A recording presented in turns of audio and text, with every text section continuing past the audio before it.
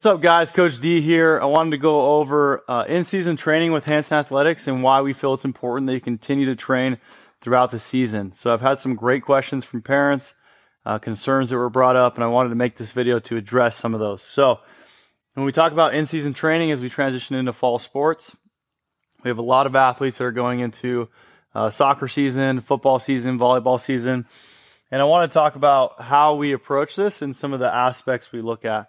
So although this isn't an amazing drawing, hopefully it gets the point across. Our job at HansenAthletics is to understand what the demands are of the athlete outside of our walls. So obviously you have your sport and any training programs that are required of the athlete outside of our walls.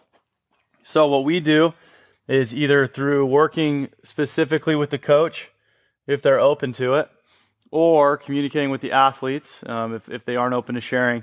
This allows us to get a good idea of what they're doing with their school training, what's happening in sport at practice, and then we can start to build out what's important for our athletes inside here when they come into HansenAthletics. So what we have found is that a lot of high school programs, at least in our area, are pouring a lot of effort into the strength bucket, as well as conditioning, which I don't even have up here because we don't find that to be as important to what we do in here. We want to build fast, strong, quick athletes, and the conditioning usually works itself out through actual sport.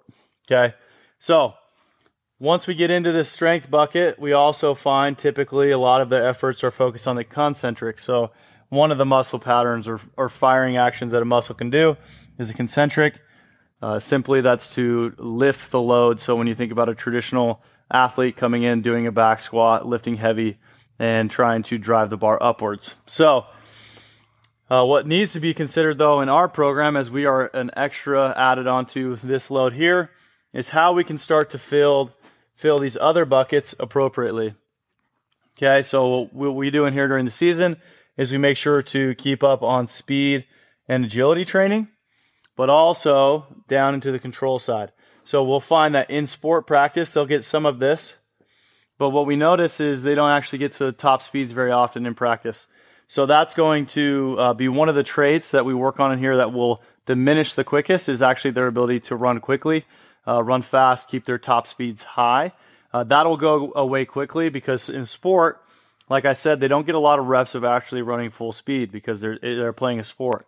Football is traditionally played at 14 to 16 miles per hour based on the GPS data.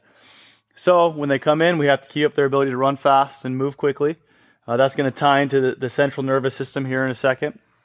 And on top of that, like I just said, actually controlling that speed and putting it together on the field.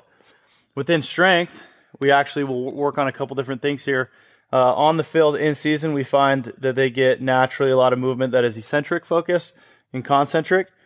But there's not a lot of time spent in the high school weight room typically, or on the field in any isometric work. So we'll do different variations of iso work in here during the in-season. This also shouldn't beat up the athlete as much. But again, this will stimulate the CNS, central nervous system. Plyometrics, intensive and extensive. The difference between those being intensive being, think about lifting a really heavy weight once. So a higher intensity plyometric, think about dropping from high distances, jumping over high things. And then extensive is going to be a lot of what we do in our prep and our warm-up, and that's going to be pogos, small jumps, anything to do with skipping, bounding at lower intensities. That's going to be extensive. And we want to keep that volume up so that when our athletes are on the field, they're not getting worn out, getting shin splints, or any of those tiny soft tissue injuries that come from not having enough work here. Okay.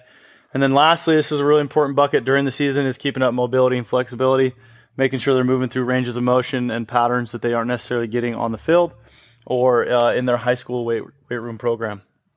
At the end of the day, all of these point back to the central nervous system. Are our athletes ready to fire at a high efficiency, and repeat that action multiple times? What you'll find is recovery can be tougher. So a lot of our, during the season, so a lot of our work is making sure it's low volume, sometimes high intensity based on where their games are that week, but we're allowing the athlete to fill some of these buckets, but also get the recovery work in necessary to keep that CNS up, ready to fire, and capable. Think of it as a battery, right? And when they are training, going to sport, everything is going to cost a little bit of percentage. They need to make sure that they are charging back up. Also, obviously, nutrition and sleep come into this equation. But a lot of our thought pattern is, how can we use what we're doing in here, fill some of these buckets that aren't getting filled typically in their high school weights program, and then make sure the athlete is also recovered to perform well in their games, whether that's on the weekend or whether that's during the week. So these are all thoughts that go into what we're doing with the athletes here. Obviously, when athletes walk in, we know all our athletes well enough to see how they're carrying themselves, if they have any complaints about their body. As they come in, each one of those complaints is addressed, and we're also asking questions to figure out where they're at on the recovery scale, because most important is to keep the athlete on the field and maintain their capabilities that they've worked on throughout the off-season, throughout the season. So typically the team that's the healthiest and able to still move at an efficiency and level that they were in the off-season, that's the team that's going to be showing up really well at the end when it matters. So hopefully this answers questions. If you guys have any further ones, send them over. Thanks for your time today. We made it. Thanks for listening to the episode. If you have any further questions, please reach out via any social media channels or our website, and make sure to check out our on-site and online training options. We appreciate you taking the time to listen to the episode. If you have any further topics you'd like to discuss, let us know and we'll make sure to cover them. Thank you.